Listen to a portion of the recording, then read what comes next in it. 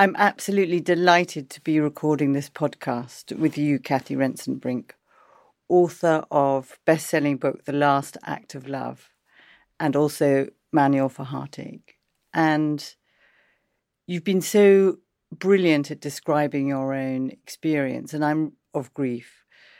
And I'd love to know, well, first of all, to talk about what happened, but also how that experience has changed you and changed over time. Well, it's lovely to be here with you.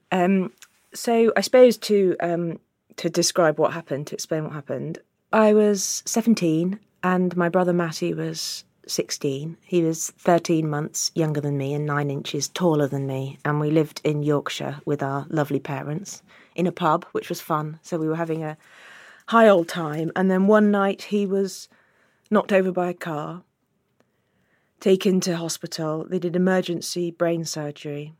And of course, we just desperately hoped that he would live, which he did, but he never fully regained consciousness.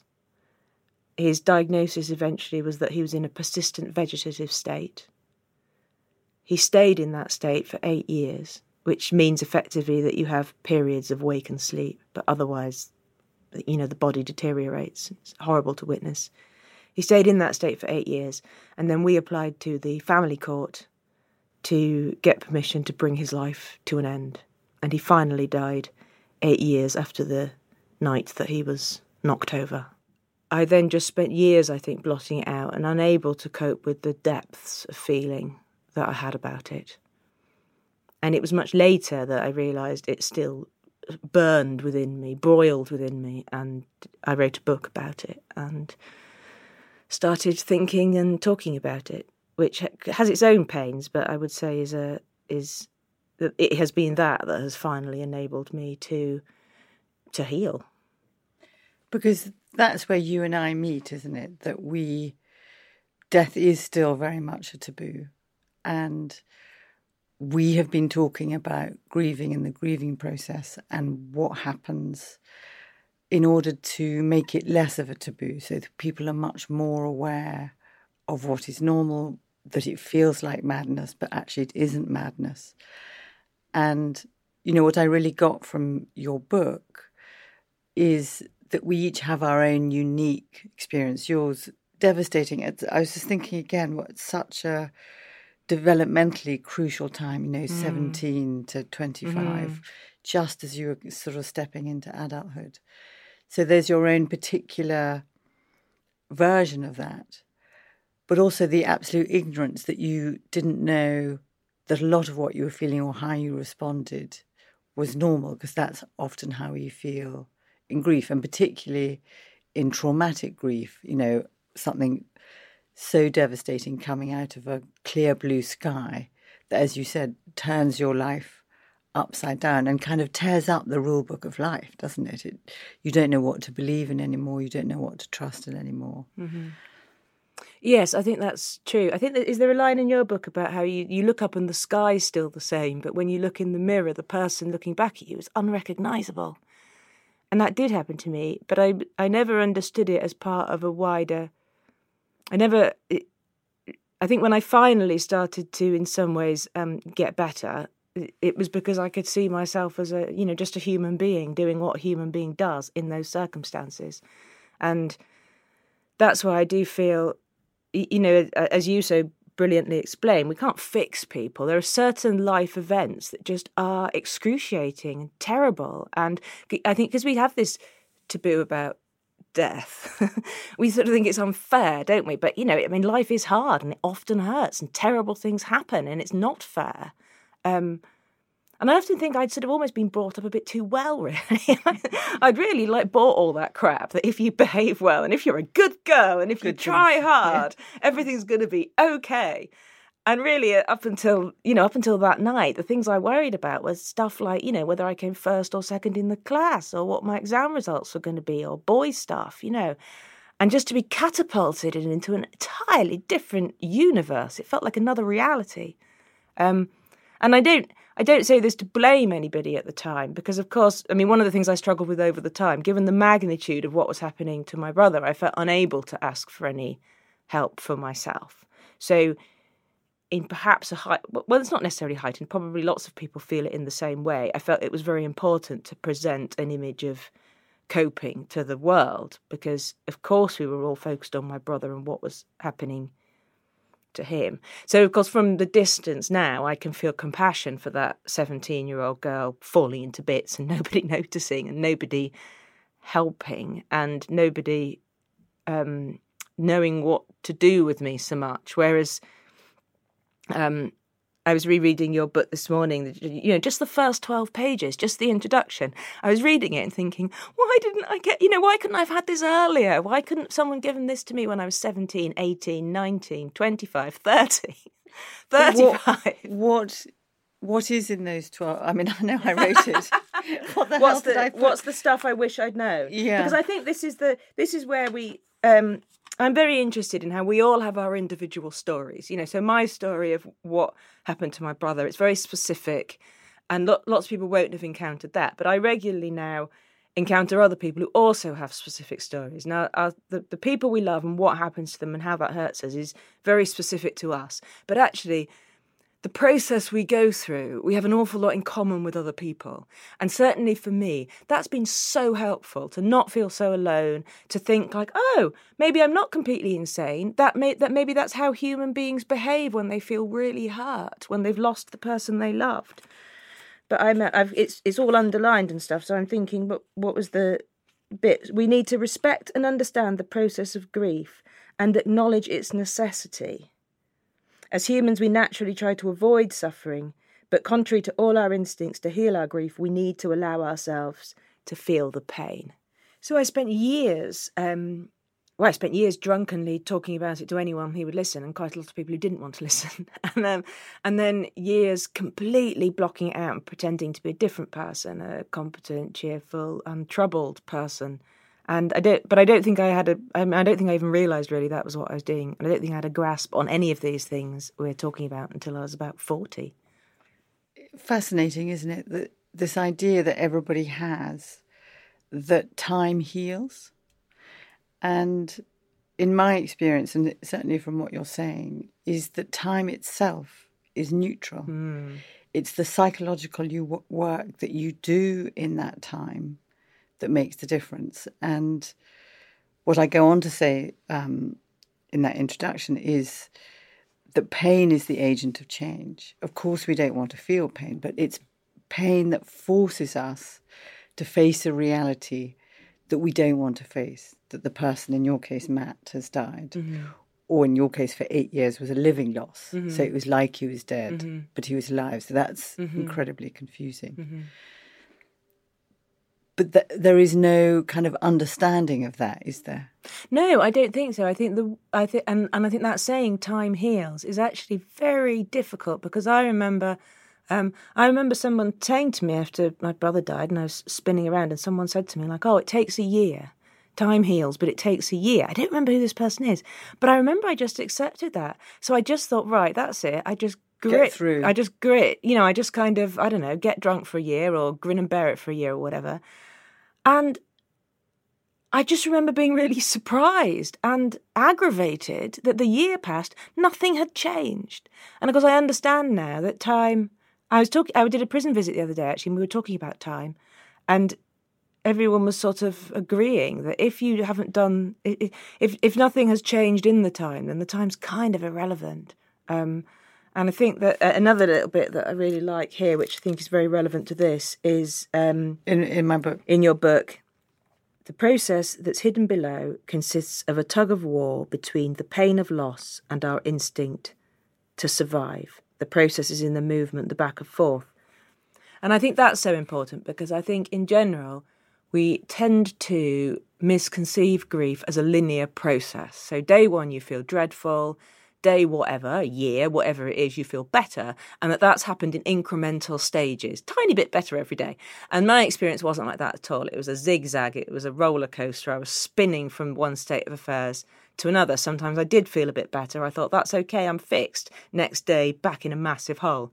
And I understand that now as that tug between my own inability to face the pain of the loss, but also my own instinct to survive, and how those on some days the force is greater in the one. But because I didn't have any kind of framework for understanding that, I had no agency in my own recovery. I was just storm-tossed, just flopping about. So I think this is why I think it's so important to talk about all these things. Not that I expect everybody who's not in a current state of grief to do their homework but just being a little bit aware that when things happen, as they do, because it is a part of life that things will happen, that people will die. But that other people have trodden the path before us, and that there are things that can help us understand the experience we're having. Because I think what's so powerful about the last act of love, and you talking now and in some ways about the stories in my book, is that we kind of have to know what's going on the inside of us. Grief is invisible. Mm-hmm. And people would say to you, you're looking so great, you're looking so well, well done you. Mm-hmm. And you could have, as you did for a long time, use every kind of anaesthetic. People use sex, they use drugs, they use drink, they use busyness and work to block the pain. And in your case, it was kind of like a live capsule in you for all of those years. But unless you have a kind of basic cognitive understanding that actually we need to connect with what's invisible to go inside and find a way of connecting and finding words or some ways of expressing our grief, it does stay untouched.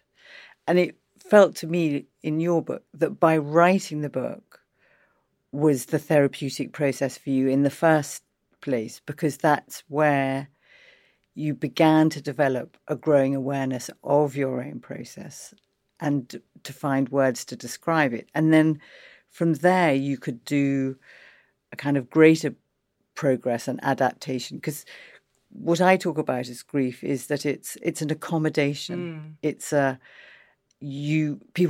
talk about the new me. I'm not the same person. Yeah. It forces you to change. It doesn't mean that the loss is less. I mean, I feel very strongly from everything you've said to me is that you love Matt as much today as you did. Yeah, I do. That bit doesn't go away. You're entirely right. But it is a smaller part of the whole, I think. So that sudden pain I'm feeling now, because you've just told the truth, I love him as much as I ever did. But I have accommodated it within a sort of a wider understanding that I love other things as well, and I love other people as well, and there is more life to be lived. You've built a life around it. I've built a life around it. I love the word accommodation. I used to hate the word acceptance. Because you can't accept it. A 16-year-old boy was run over. I mean, that is never acceptable. I sort of can't ever accept that, really. But I can really accommodate. I can make loads of progress with accommodating it. I can be a brilliant accommodator. You sound like you're a B&B owner. Yes, I can really get into the... And again, as you say in your book, the whole thing is that thing of it is a bit different for everyone. There are things we can learn together. But something for me, the word accommodation, when I first came across it, I just liked it. I thought that's going to work for me. Friendly. I'm going to work with that. I'm going to be able to work with the notion of accommodation. And I still do. And I think everything you were just saying then, it's that other problem as well with this idea of time being a healer. I think I thought that what time would do would be that it would somehow reset me. That I would be restored to factory settings. But of course, I'm never going to be the same person as I was the day before my brother was knocked over, because I don't have him. And also the day before he was knocked over, I just didn't know how cruel life would be. I'm never going to be back to that person. But what I've come to see is, this is a bit difficult to explain, but what I've come to see is almost like, not like, why do I want to be? Not because I don't want it to have happened, because of course I do, but part of being a human being is that we live and we experience and we learn. And then, and life isn't supposed to be a non-stop ego-stroking barrage of treats. It's actually full of difficult things. And it's not like that they happen and you tick off, I've had my first loss. I got over that, okay. But these things do happen. And it does seem cruel that for some people they happen a bit earlier than for others, and some people they happen a bit more brutally than for others. But it's part of being a human being, isn't it? And at the end of our hopefully long, hopefully interesting lives, hopefully filled with people that we love and service that we do and things that we learn and books that we read and art that we admire and music we hear, and there will have been a lot of pain in the life. And in a way, you've perfectly, in the moment with me, expressed what a grieving process is, because you felt the stab of the pain of loss when I said you loved Matt. You didn't block it. You didn't shut it down. You let it run through your system. You find the words to describe it, to acknowledge it. Yeah. Gave yourself permission to really love him, really feel it. And paradoxically, in acknowledging it, feeling your love for him, as painful as it was, it kind of released you to have a surge of energy. It did actually, didn't it? Yeah, and reminded me of what I now feel committed to, the life that I'm in, to have 2 feet in my own life, to not just lie around in a pile of depression, moping and pining for what isn't, for what I can't have. And that is what is so simple on the one hand, but so complex on the other hand, is that fundamental understanding of the paradox that if we allow ourselves to feel the pain, we do incrementally, over time, heal. I mean, heal being a tidy word, because it sounds like fix. But what I mean is you learn to live with something that you have no choice over. Yeah. And I think where we have choice, we have no choice about death. We can't fix it. We can't make it better. But we do have choice in our relationship with it and our relationship with ourselves. And one of the kind of cruelties of grief is often people turn the pain against themselves. And everybody has a kind of default mode of coping with difficulty. They have their own that's been learned from the sort of adults around them. But I think what you and I want through our books and through these podcasts is to recognise that it doesn't stop you having your kind of default mode of coping, but you can develop other modes. And so that you can support yourself to go on and live an engaged and loving life with the fact that you also feel enormous loss and pain. Yeah.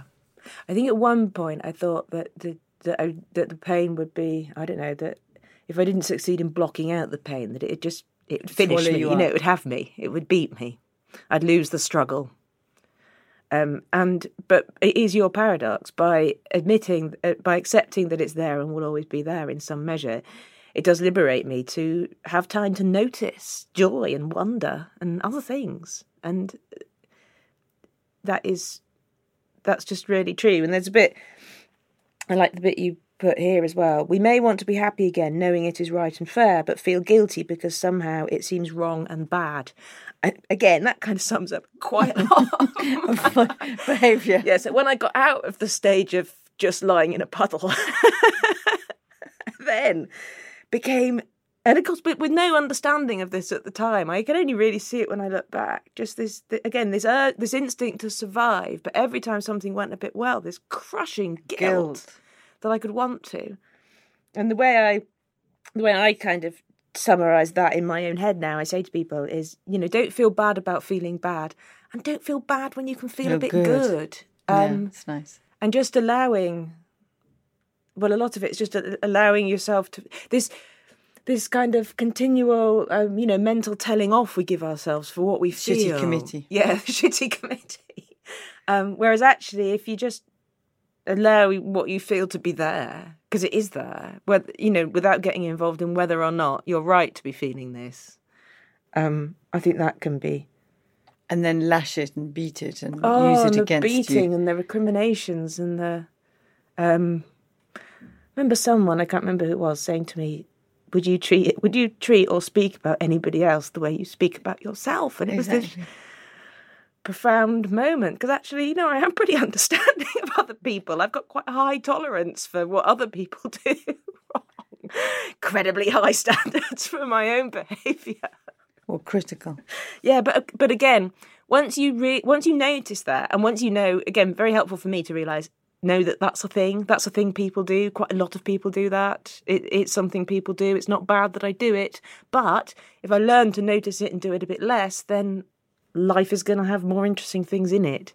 So for me, so much of it is about just getting a little bit of awareness about something, which then means I can kind of slow down and notice what's happening rather than jump immediately into, obviously, at one point, kind of distraction and blotting out, and then at a later point, kind of, recrimination, beatings, work,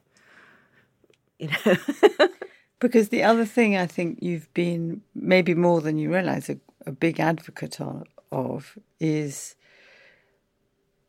the measure of the loss for a sibling. I mean, often people talk about siblings as the invisible mourners. The parents are the primary mourners, or if it's an adult sibling that dies, it's the partner or children of the partner. But siblings often get kind of relegated to the back and not acknowledged. And yet, Matt, he was 9 inches taller than you and was it 13 months? 13 months younger. Every, certainly cognizant memory you had included Matt. Yeah. And the shared memories, the history, both looking at your parents, and you two are the only two that would have those parents. That's an enormous part of your heart, isn't it? It's an enormous part of your being. Yeah, and I feel that, I learned about love by loving him, really. So he's everywhere in the deepest bits of me. And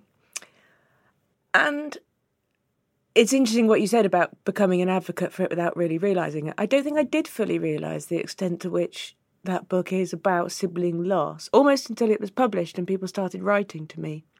I must say the most beautiful thing about writing a book is people responding to it. I hadn't expected it. And it genuinely is a great honour, I think.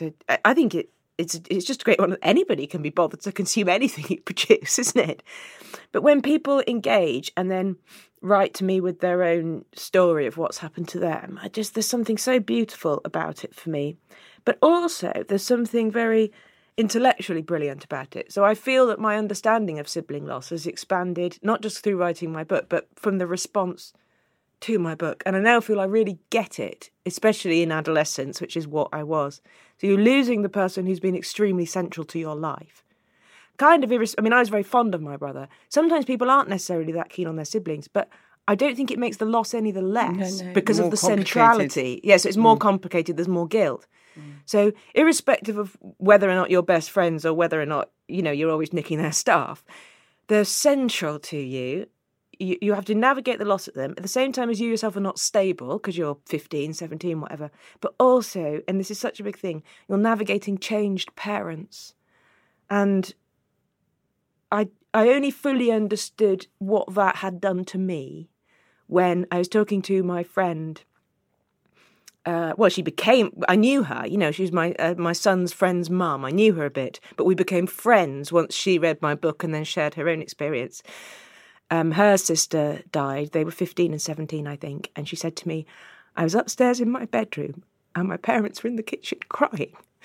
And I'd never heard them make that sort of noise before. And my understanding clunked into place with sort of huge compassion, both for Caroline and her parents making this noise, but also for me and what it meant to witness my parents in such great distress. My loving, amazing, funny parents, and to see them so destroyed. And actually, that too had been a big deal that I hadn't acknowledged. Again, if it was happening to someone else, I would be able to say, actually, that's quite a big deal. You could be a bit kinder to yourself about it. But also, seeing them devastated, so losing them as the people that were looking after you, that you could rely on, it feels to me from your book that the roles were entirely reversed, and part of why you couldn't deal with your own loss with Matt was because you felt you had to be okay in order to give them hope and to protect them from your distress, because you felt, and maybe rightly, who knows, that they couldn't manage anything more. You know, that it was bad enough seeing Matt. Yeah, I felt they deserved a fully functioning child. And lots of people, you know, all the surviving siblings that write to me say pretty much the same thing. And I get some of the letters that really touch me is when I hear from parents who say, reading your book has helped me understand a bit of the experience of my surviving child. So I think it's a very common and understandable thing. Because the irony is, so for, again, years I kind of really wanted to pretend I was okay for my parents. The irony is, when I stopped pretending so much, we had a much more honest and warmer and sweeter relationship. And I remember my mum saying to me, I didn't want to talk about my grief for Matty because I didn't want you to feel you weren't enough. So we entered into a conspiracy of silence. I wasn't being myself in front of them because I thought they deserved for me to be okay. They were also, you know, we were so frightened of hurting each other that we hid from each other. Whereas I would say now, it's not uncomplex, you know, it's hard work. We've done our grief work together, separately. And I would say now there is a depth and a warmth and an honesty and a sweetness to the relationship that I don't think we would ever have achieved without sort of sharing a bit of pain, sharing a bit of vulnerability. And of course, again, partly I think the point of all this is, or a big factor for me is I have a son now, and I want to model to him that it's okay to have emotions. You know, I want to model to him that when things hurt, you can say that they hurt. I don't want him to grow up thinking he's got to hide things. And I do feel full of sort of gratitude and warmth for the family that I've got, because I'm allowing myself to be honest about the pain for what I don't have anymore. And it's through the pain, you know, I can completely get how you both would have thought that I love my mum, I need to protect her. Yeah. And she was looking at you saying, I need to protect my daughter from my pain. But the protection creates walls. Yeah. And actually expressing the pain creates bridges where you can understand each other and get inside each other's hearts and feel supported rather than armour yourself and feel brittle. But also I feel kind of very moved hearing you describe how it's changed you. And you would have punched somebody for this. You may punch me now. That you also feel it's enriched you in some way. I mean, it never gets away from the agony of Matt's loss. But it does feel that it's given, that the level of the loss has given you depths of understanding of yourself and being in relationship that you may not have got to without him dying. And in a way, you can't even say that in the same sentence without it sounding crass. No, I would always say I think it's really difficult, isn't it? All that like, oh, well, everything happens for a reason. Oh, that's so somebody said to me, like, oh, you wouldn't be so good at dealing with people in prisons if you hadn't been, like, really screwed up yourself. It's thanks. Like, oh, well, thanks. So it's not that. But I tell you what, I read a great book by John Hull, who was an academic and theologian who went blind, and he writes about the descent into what he calls deep blindness. And by the end of the book, there was this line, and I thought, actually, I can take that. He said, it's a gift. It's not a gift I wanted, but it is a gift. And I think there's something in that, isn't it? This isn't knowledge that I wanted. This isn't experience I wanted to have. But given that I've got it, maybe I should use it. Because it does mean I know things. And it does mean, you know, I really like being helpful to other people. I really like being useful and being a bit of service. And if I can do anything to make other people's journeys just a little bit less brutal, you know, just for them to feel a little bit less alone, for people to feel a little bit less crazy, you know, there's a limit to what people can do, but there's help available. I remember a friend saying to me after she read the first book, she said, imagine what it would have been like for you if you'd had someone like you. And I just thought that is kind of amazing. So yeah, so there's a way of, I think, and it's not everything happens for a reason at all, but there is a way of looking at the mangled wreckage around you and then crafting it into something. Accommodating. Accommodating, Feels rebuilding. Such an annoying word too, in a way, but it is what you're saying is, and maybe this is a good place to end, is that it isn't what happens. It isn't what happens to us that defines us, but our relationship with what happens to us that defines and predicts our future to a great extent. Well, we can't change what's happened, can we? But we can change our relationship with what's happened. We can always change the way we think and behave and relate to what's happened. The other bit I just love about the book, and it comes right in the introduction, is all about how to work out how to have a relationship with the person that's died, because that's been such a big thing for me. I think your book explains really well how you can have a relationship with the person that's died, and that's important because we have a sense of the ongoing relationship with them. And this is the line I love. When this is unacknowledged or even denied, our minds may become disordered or unbalanced, but when this is understood, our overwhelming feeling will be one of relief. And I think that's so incredibly important. And I think you just describe it beautifully. Thank you, Kathy. Thank you for that. And thank you for being your remarkably honest and true self with me. And isn't it a gift that we've met each other through grief? It is. And obviously I can do this because I trust you. Yeah. Thank you, Kathy. Thank you.